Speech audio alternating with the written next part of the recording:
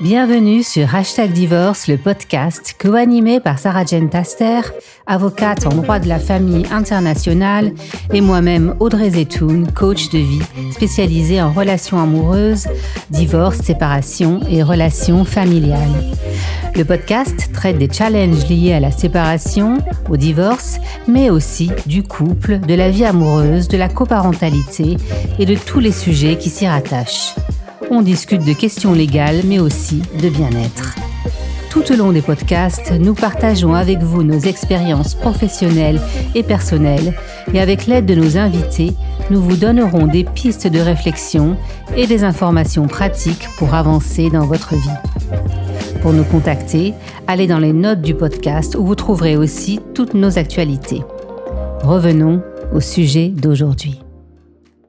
Bonjour, aujourd'hui nous accueillons sur le podcast Hervé Hérault, le fondateur du petitjournal.com.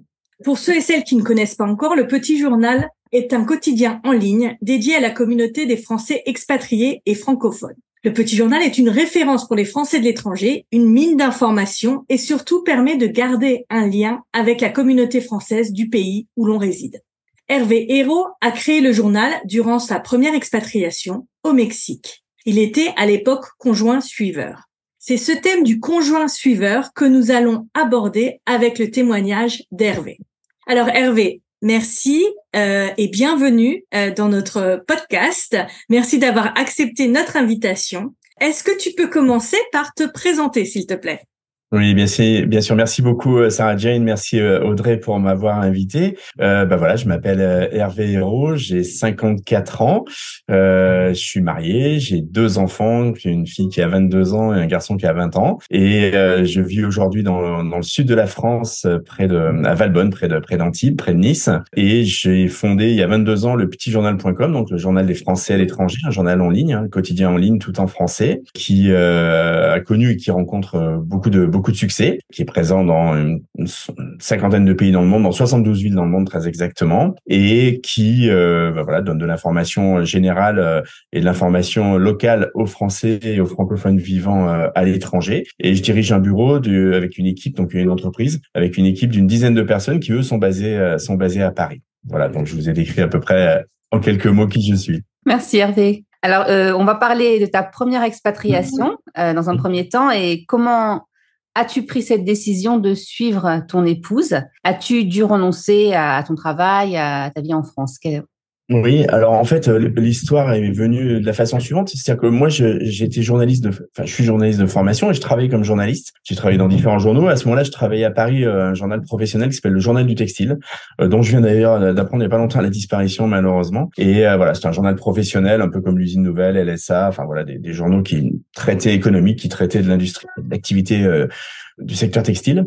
Donc j'ai rencontré à ce moment-là Christelle, qui est devenue ma femme, et moi j'aimais beaucoup voyager en fait. J'avais beaucoup voyagé, mais j'étais assez tenté par une expérience de vie à l'étranger, mais finalement avec le travail que j'avais, bon, même si j'étais encore jeune, je voyais pas vraiment de possibilités ou d'opportunités. Et puis ma femme est parfumeur, elle crée des parfums. Elle a été embauchée par une entreprise qui, dans le sud de la France, qui, au moment où elle l'a embauché, à la fin de ses études, lui a présenté en fait le poste avec une période de formation, puis après un poste à l'étranger. Donc en fait, c'était un engagement, si elle prenait le poste, de partir à l'étranger. Donc on a discuté ensemble, et finalement moi ça rejoignait mon aspiration à pouvoir aller vivre un jour à l'étranger.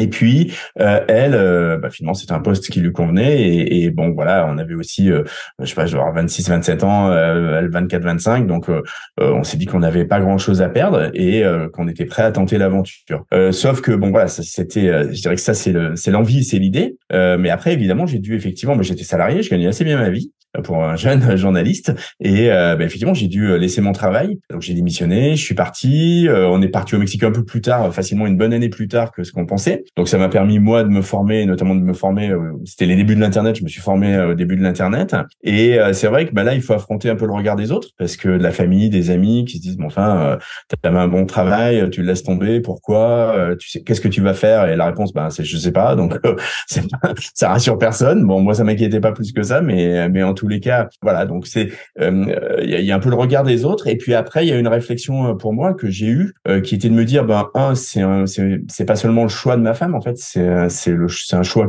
commun. C'est-à-dire que moi aussi, ça correspond à mon envie. C'est ce que j'ai envie. Et du coup, je suis prêt à faire.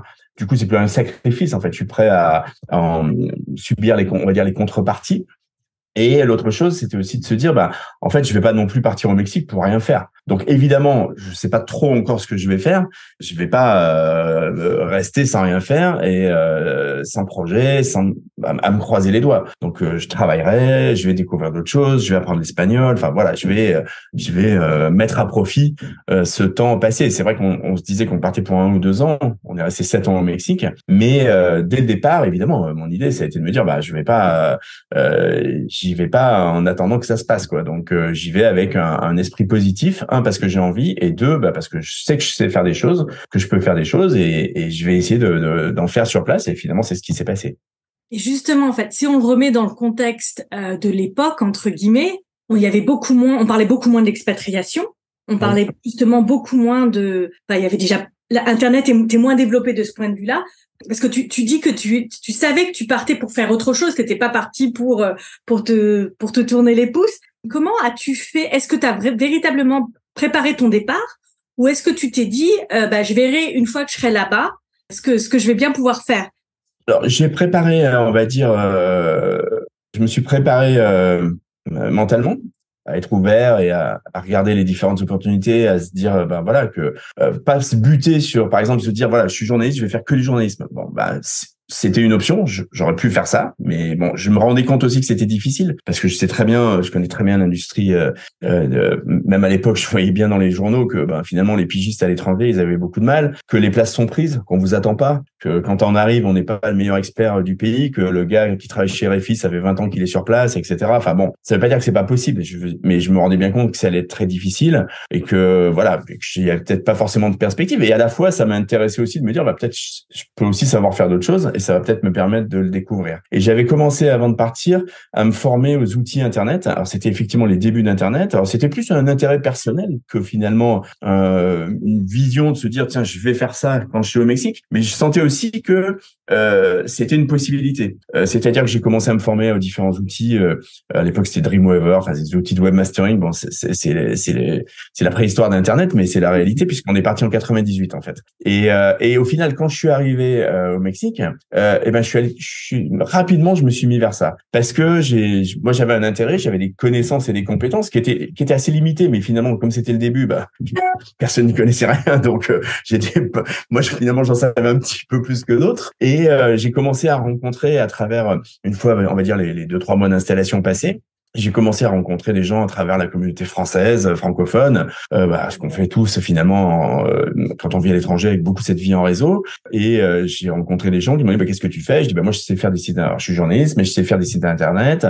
Et du coup, par exemple, la personne que j'avais rencontrée, une connaissance, une copine, elle dirigeait la chambre de commerce belge Luxembourg, je crois, belge Luxembourg. Et elle m'a dit moi j'ai besoin d'un site internet. Et puis après mon voisin il exporte des cactus, il m'a dit moi j'ai besoin d'un site internet, et puis un tel, un copain chez Tetra Pak, un autre chez Renault, enfin bon voilà. Donc du coup j'ai commencé à faire ce nouveau métier en fait de créer des sites internet. Ça me plaisait beaucoup parce que j'ai beaucoup appris en fait, c'est-à-dire que parce que j'avais des compétences qui étaient limitées, parce que tout était naissant. Donc, du coup, je faisais un projet, j'apprenais beaucoup, j'encaissais, et puis je repartais sur un autre projet. Et donc, à chaque fois, le client, il me disait, ah, mais oui, non, mais regarde, moi, là, j'ai vu le site de Walt Disney, j'aimerais la même chose. Je disais, oui, non, mais moi, je sais pas faire. Puis ça coûte un peu plus cher que ça.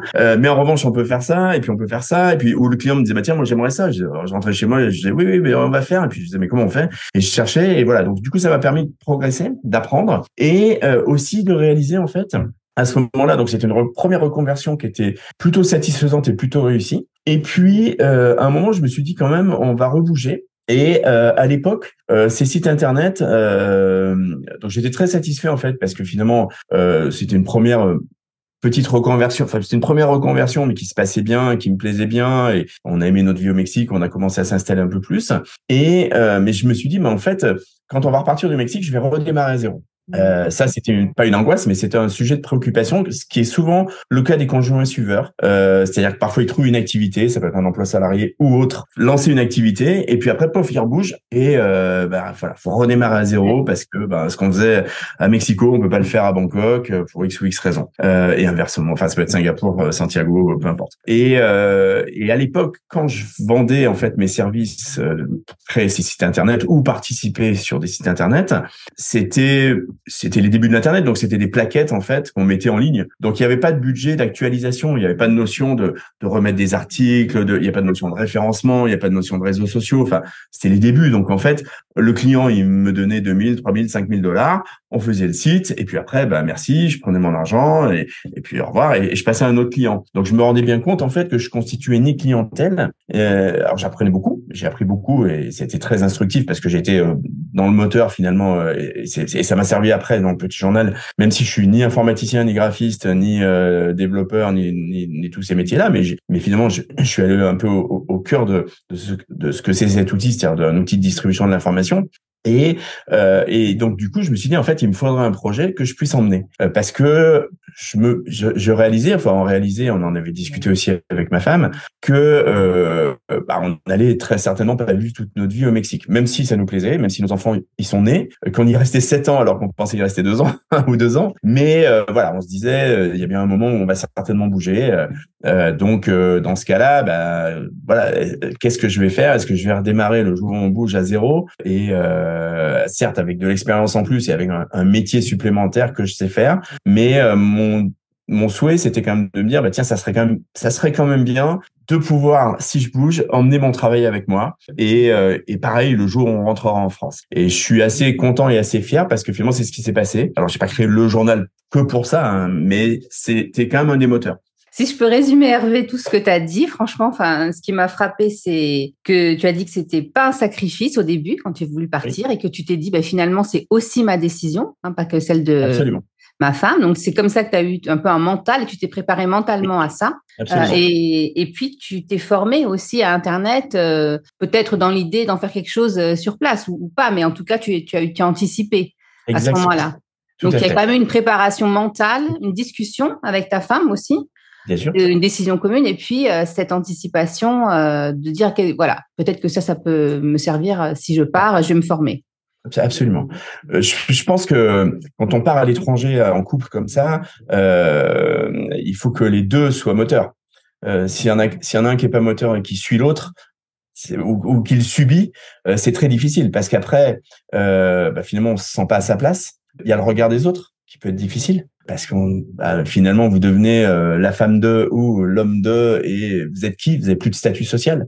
Donc ça, c'est important. Et puis après, les journées peuvent paraître longues aussi. Alors, moi, je suis un homme, mais je veux dire, même si on a des enfants et qu'on s'occupe de ses enfants, je veux dire, on a besoin aussi d'avoir d'autres projets que simplement s'occuper de ses enfants, attendre son mari et gérer la maison. Donc, moi, j'ai beaucoup aidé parce que au début, j'ai beaucoup travaillé chez moi. Mais voilà, le projet, pour moi, c'est important, avant de partir, de se préparer et quand on arrive, de s'y mettre vite.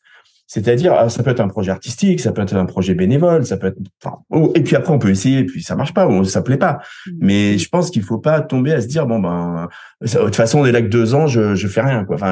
J'attends et puis dans 2 ans on fera autre chose parce que si on reste plus et qu'on rebouge, de toute façon 2 ans c'est long, ça sert à rien d'attendre. Voilà, il faut tout de suite se dire qu'est-ce que j'aimerais faire, qu'est-ce que j'ai envie de faire, qu'est-ce qu'il est possible de faire, et puis se lancer, quoi.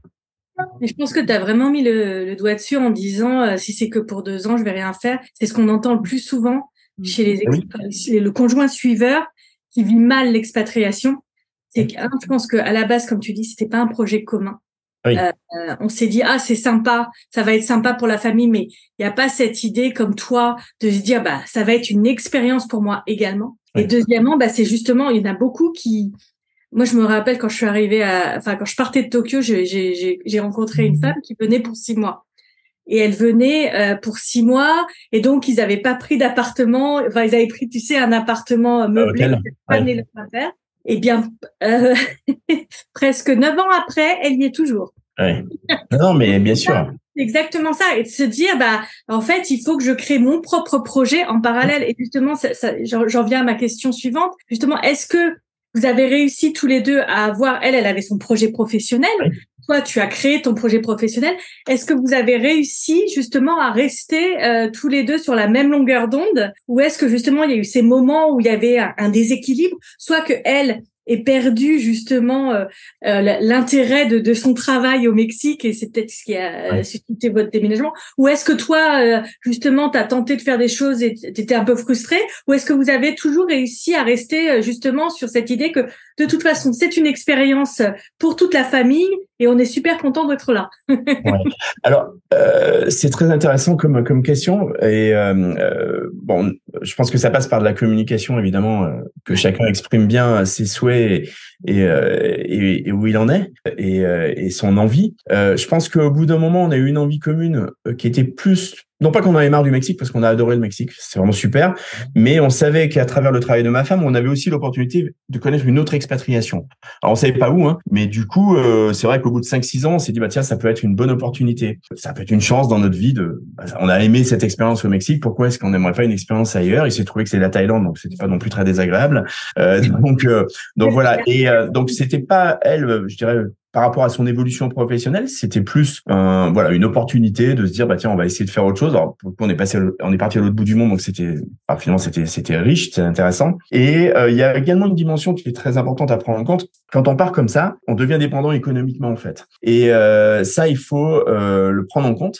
L'accepter ou pas, mais enfin en tous les cas il faut le prendre en compte. On peut pas le mettre dans un revers de main. Et par exemple finalement c'est pas ce qui s'est passé, mais ma femme, quand on était au Mexique, je dirais jusqu'à ce qu'on rentre en France, aujourd'hui on a des revenus qui sont plus ou moins équilibrés, elle gagne un peu plus d'argent que moi quand même, mais pendant longtemps, au Mexique en tous les cas, elle a fait bouillir la marmite, même si j'ai gagné un peu d'argent, mais très largement. Et en Thaïlande, ça s'est peut-être un petit peu plus rééquilibré, genre 2 tiers, 1 tiers, à peu près ça. Mais c'était une donnée, on pouvait pas avoir, sauf à changer vraiment de vie et avoir d'autres conditions matérielles, sachant qu'on a eu 2 enfants entre-temps, c'est aussi une donnée qu'on doit prendre en compte. C'est-à-dire, vous pouvez pas se dire, tiens, Hervé, toi, tu vas t'occuper du petit journal, puis moi, je vais arrêter de travailler. C'est possible, mais dans ce cas-là, on vit pas pareil, quoi. Donc, on prend des risques. Enfin, c'est pas pareil. C'est une autre vie. Donc, c'est vrai que c'est une donnée à prendre en compte aussi. C'est-à-dire que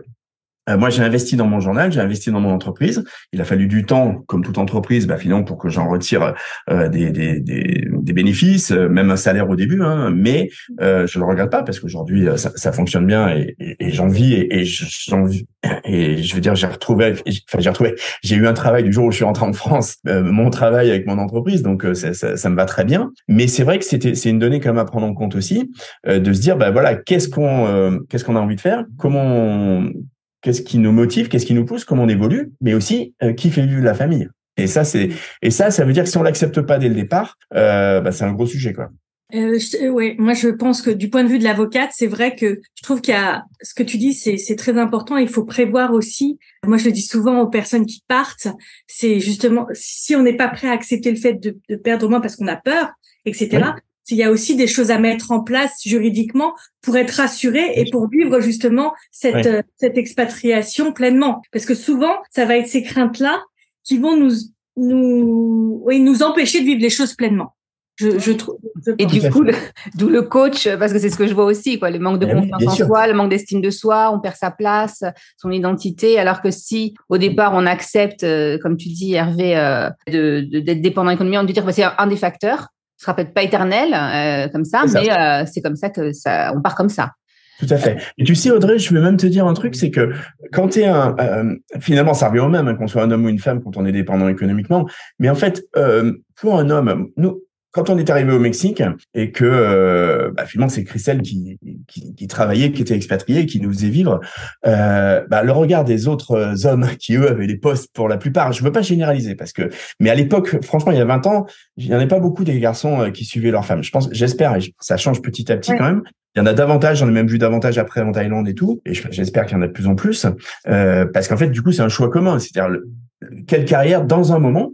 ça veut pas dire toute une vie, mais dans un moment, on privilégie. On peut pas tout avoir. On pouvait pas les deux partir avec un très bon boulot au Mexique, ni après en Thaïlande. Donc voilà. Donc moi, je me suis construit de cette façon-là. Je le regrette pas. Mais c'est vrai qu'il faut vraiment dire à vos auditeurs que le regard des autres, il peut être difficile.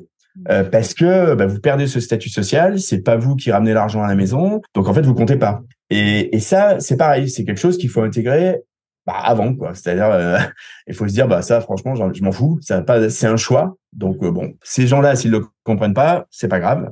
C'est pas important. On parlera d'autre chose. Mais en tous les cas, il faut être prêt à regarder ça. Et c'est vrai que en parlant de l'expatriation, le conjoint suiveur qui est un homme, je le vois entre le début de mon expatriation et maintenant. Au début, il y avait très peu d'hommes qui ne travaillaient pas et qui suivaient. Par exemple, au Japon, je me rappelle, il y en avait un. Oui, non, mais bien sûr. Et à Hong Kong, par exemple, c'était des plus jeunes, mais il y avait de plus en plus de maris qui suivaient leurs femmes. Et ça, ils le vivaient très bien. Bien sûr. Parce que je trouve que maintenant, ça se fait beaucoup plus. Et ça les dérange pas de se dire, on prend 3 ans de parenthèse pour profiter de nos enfants, pour profiter de la vie. Je trouve qu'il y avait moins cette nécessité pour l'homme de travailler, contrairement aux femmes qui ont besoin, j'ai l'impression de vraiment de ce statut social et qui ont plus de pression pour je sais pas, j'avais cette impression-là avec la nouvelle génération que les hommes le vivent beaucoup mieux qu'avant. C'est possible, espérons. Je pense que une fois de plus, on en revient au projet. En fait, ça doit être un projet de vie. J'avais un voisin en Thaïlande qui c'était lui, monsieur, qui s'occupait des enfants. Donc, il avait arrêté de travailler, il s'occupait des enfants, mais il n'était pas du tout malheureux. Hein. Lui, c'était ce qu'il voulait faire en fait. Donc, du coup, c'est parfait. Donc, du coup, il est complètement aligné avec sa vie, avec sa vie de sa vie de famille, sa vie de couple. Et après, si ses voisins pensent que c'est ridicule, tant pis pour eux. Exactement. Non, mais c'est toujours la question de gérer le regard des autres. C'est aussi une question de personnalité à la base. On peut se faire aider pour ça aussi, si on a des doutes, on manque de confiance, parce qu'il y a les valeurs de la société qui sont dictées par la société, mais il y a nos valeurs à nous, est-ce qu'on croit, est-ce qu'on veut faire. Donc, si c'est en décalage, effectivement, de pouvoir affronter ce regard, et ça peut être utile de se faire aider. En tout cas, ce que je retiens aussi, c'est que tu as quand même à chaque fois anticipé. Donc, tu as anticipé ton départ de France au Mexique, et au Mexique, tu t'es dit, je ne vais pas faire des sites internet partout, donc il faut que je me trouve autre chose. Donc, tu as encore anticipé. Donc, c'est vraiment cette faculté aussi de pas rester immobile, de pas stagner. Tu aurais pu très bien être tranquille avec tes sites internet, de dire, c'est génial, quoi. Et en plus, il y a eu cette curiosité, donc de se dire qu'est-ce que je peux faire, comment je peux me renouveler. Donc ça, c'est vraiment important à dire aux auditeurs aussi, que c'est important d'anticiper puis de réfléchir. Il n'y a pas qu'un modèle, il n'y a pas qu'une activité.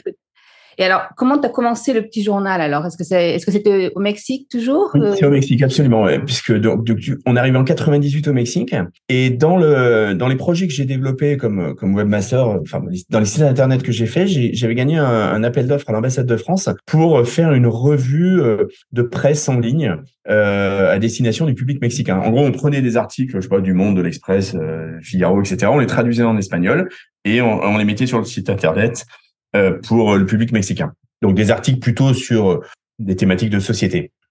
En fait, l'idée, c'était de diffuser un peu la pensée française. Enfin, c'est l'idée de l'ambassade, parce qu'ils sont dans leur rôle de diplomatie, de soft power. Et du coup, ça correspondait vraiment, évidemment, à mes compétences, puisque j'avais mes compétences de formation de journaliste et mes compétences de nouvelles de webmaster. Donc, j'ai gagné ce projet. Je l'ai développé pendant un peu plus d'1 an. Et puis après, et donc en faisant ça, en fait, et en voyant comment vivait la communauté française à Mexico, je me suis dit, mais en fait, cet outil, il est incroyable. Internet, j'étais déjà convaincu, mais depuis ma chambre, avec cette fameuse revue en ligne développée par l'ambassade, on avait, je sais pas, alors évidemment l'ambassade, ils avaient fait des affiches, des cartes postales, des choses comme ça, ils distribuaient sur leurs événements. Mais enfin, on avait quand même des milliers de lecteurs. Et moi, j'ai appuyé sur mon bouton sur mon ordinateur. Je me disais quand même, c'est assez incroyable. Et puis parallèlement, je voyais la communauté française qui vivait à Mexico, qui est quand même une très grande ville. Je peux pas dire que l'espagnol soit compliqué, mais en fait, on était toujours en retard d'une guerre, quoi. On disait, tiens, il y avait ça hier. Ah bon, il y avait ça, mais je savais pas. Bah oui, évidemment. T'as pas lu Réforma, on n'est pas au courant. Enfin bon, bref. voilà, ce déficit d'information qu'on ressent quand on vit à l'étranger, quand on arrive dans un nouveau pays, voire même quand on y vit depuis pas mal de temps, ce décalage parfois qu'on a. Et à l'époque, je rajouterais quand même le décalage avec la France aussi, puisque on parle pas de l'internet d'aujourd'hui, c'est-à-dire qu'aujourd'hui, bon bah évidemment, vous avez France Inter en direct, TF1, enfin bon bref, les visios, etc.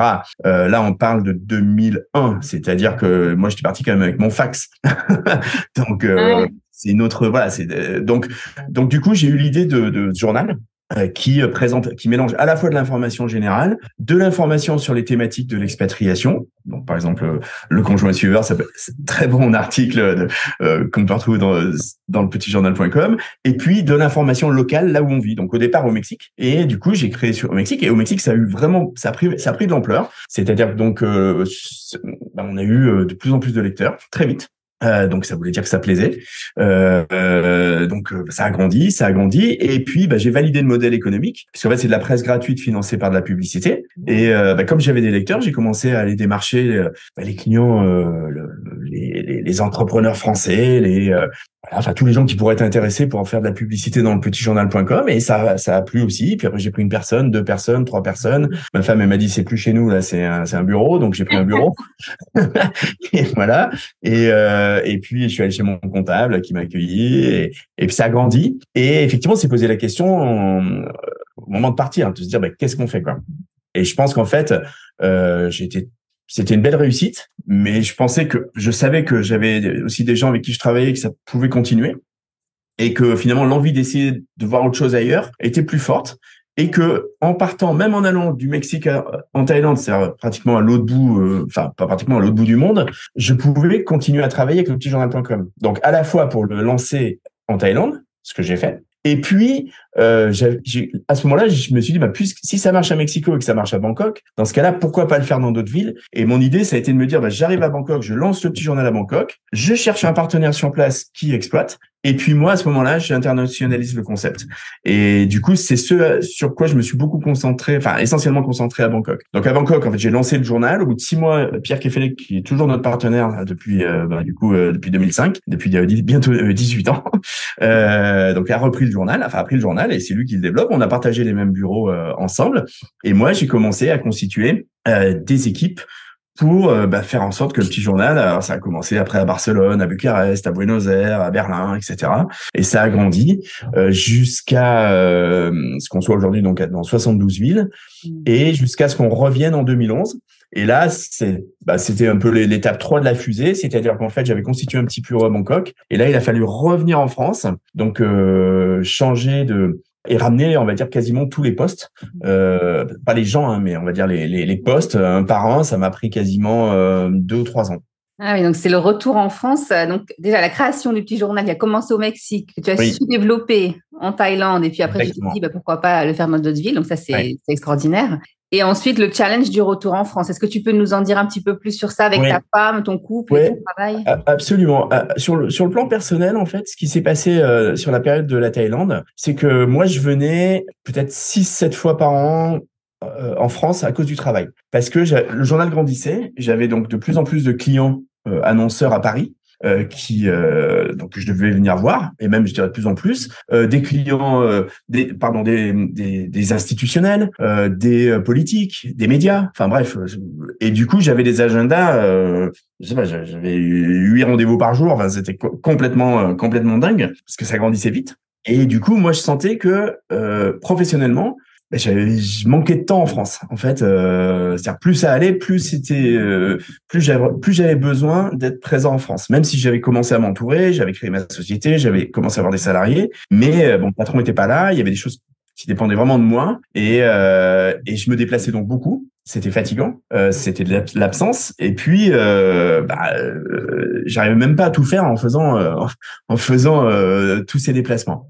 Et parallèlement, du coup, moi, je manquais pas de France, parce qu'en fait, au global, je devais passer 3 mois en France. Donc, comme je venais 15 jours le week-end, souvent, je voyais des amis, j'allais chez ma mère. Enfin bon, voilà, finalement, j'avais des soirées. Enfin, c'était des périodes très remplies. Et parallèlement, mon épouse, elle, parfois, elle revenait qu'une fois par an.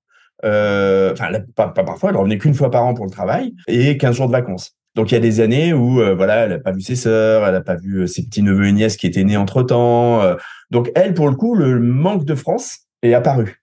C'est-à-dire que moi, c'était pas un manque à titre personnel parce que j'y étais souvent. C'était un manque à titre professionnel parce que enfin, pas un manque, mais je me disais, bon, si j'étais là plus, je ferais plus de choses. Mais il y a un moment où je pouvais pas partir 6 mois non plus. Et elle, à l'inverse, s'est dit, bon, non, mais là, la France me manque. Donc, du coup, on s'est retrouvés avec des objectifs un peu différents, mais au final, on s'est retrouvés avec le souhait de rentrer. On avait vécu 5 ans. Au départ, elle avait un contrat de 5 ans, donc on aurait dû partir au bout de 5 ans. Ils ont demandé de faire une année de plus. Et puis les autres propositions pour elle professionnellement d'expatriation ne m'intéressaient pas plus que ça. Donc c'était vraiment le souhait de rentrer en France. Moi ça m'allait et on devait juste et alors il se trouve que le retour c'est un vrai challenge. C'est une expatriation en fait. Faut vraiment le voir comme ça. Donc ça c'est pas forcément ce qui aurait été le plus simple entre arriver au Mexique sans enfant, repartir du Mexique avec enfant, arriver en Thaïlande et repartir de Thaïlande. C'est vraiment je pense le retour en France qui est le plus difficile. Mais voilà, c'était notre souhait. C'est pas un retour subi en fait. Je pense que ce qui est le plus difficile, c'est quand c'est les gens, je sais pas, qui perdent leur travail ou qui c'est pas leur souhait, ils aimeraient continuer en expatriation, mais on leur dit bah non, tu vas rentrer, tu vas à la Défense et puis hop, là ça bouleverse tout. Nous, je dirais que ça a été difficile parce que c'est pas simple de revenir en France, mais on avait cette volonté. Et ce qui a aidé aussi, c'est que moi, du jour où je suis rentré, c'est-à-dire du premier jour, j'avais un salaire. Parce qu'évidemment, nos revenus, enfin pas nos revenus, mais notre pouvoir d'achat n'est pas le même en France qu'à Bangkok. Enfin, ne serait-ce que, l'école était payée, la voiture était payée, le logement était payé. Enfin bref, c'est les conditions d'expatrier dans des grandes entreprises que vous connaissez. Là, on est rentré en France. Ma femme gagne très bien sa vie, heureusement, tout va bien. Mais évidemment, mais on le savait. Je dirais que c'est pas non plus une surprise et c'est pas quelque chose sur laquelle on a pleuré. C'est pareil, oui, évidemment, on n'a plus la nounou à la maison, mais bon, ça. Et on voulait aussi rentrer pour nos enfants, pour qu'ils connaissent un peu la France et la vraie vie. Pas simplement de vivre avec une maid toute la journée dans la maison. Et je pense que c'était une bonne chose aussi parce qu'ils sont rentrés. Ma fille est rentrée en 6e et mon fils en CM1. Et je pense que ça a été intéressant pour eux parce que du coup aujourd'hui ils ont des vraies racines. Nous on n'est pas alors on s'est installé dans le sud de la France à cause du travail de ma femme, mais finalement c'était assez bénéfique parce que je pense que la vie est plus douce qu'à Paris. Même si moi ça m'a imposé de faire beaucoup d'allers-retours entre Paris et Nice, mais bon. On peut pas tout avoir dans la vie non plus. Et mes enfants, du coup, je pense qu'ils ont des racines ici. Nous, on n'est pas de là, ni l'un ni l'autre, mais voilà, la vie est quand même très agréable. Donc du coup, il y avait aussi cet objectif familial, en fait. Ah, Jane, tu veux... Non, mais c'est vrai que ça me parle beaucoup ce que tu dis et je pense que ce qu'il faut retenir, c'est qu'il faut avoir des projets communs, de la communication pour que même à des moments où il peut y avoir comme tu le disais, il y a eu un petit décalage qui a commencé. Vous en avez parlé. Vous avez dit il faut est-ce qu'on continue sur l'expatriation? Non, ça correspond pas à ce qu'on veut. Et vous avez aussi de la chance d'être sur la même longueur d'onde, en fait. Aussi. Oui. Je pense que tu as raison. Hein, la clé, c'est la communication. Après, il faut parce que du coup, on s'écoute l'un l'autre. Il y a eu des concordances, donc du coup, qui sont plutôt effectivement bien tombées.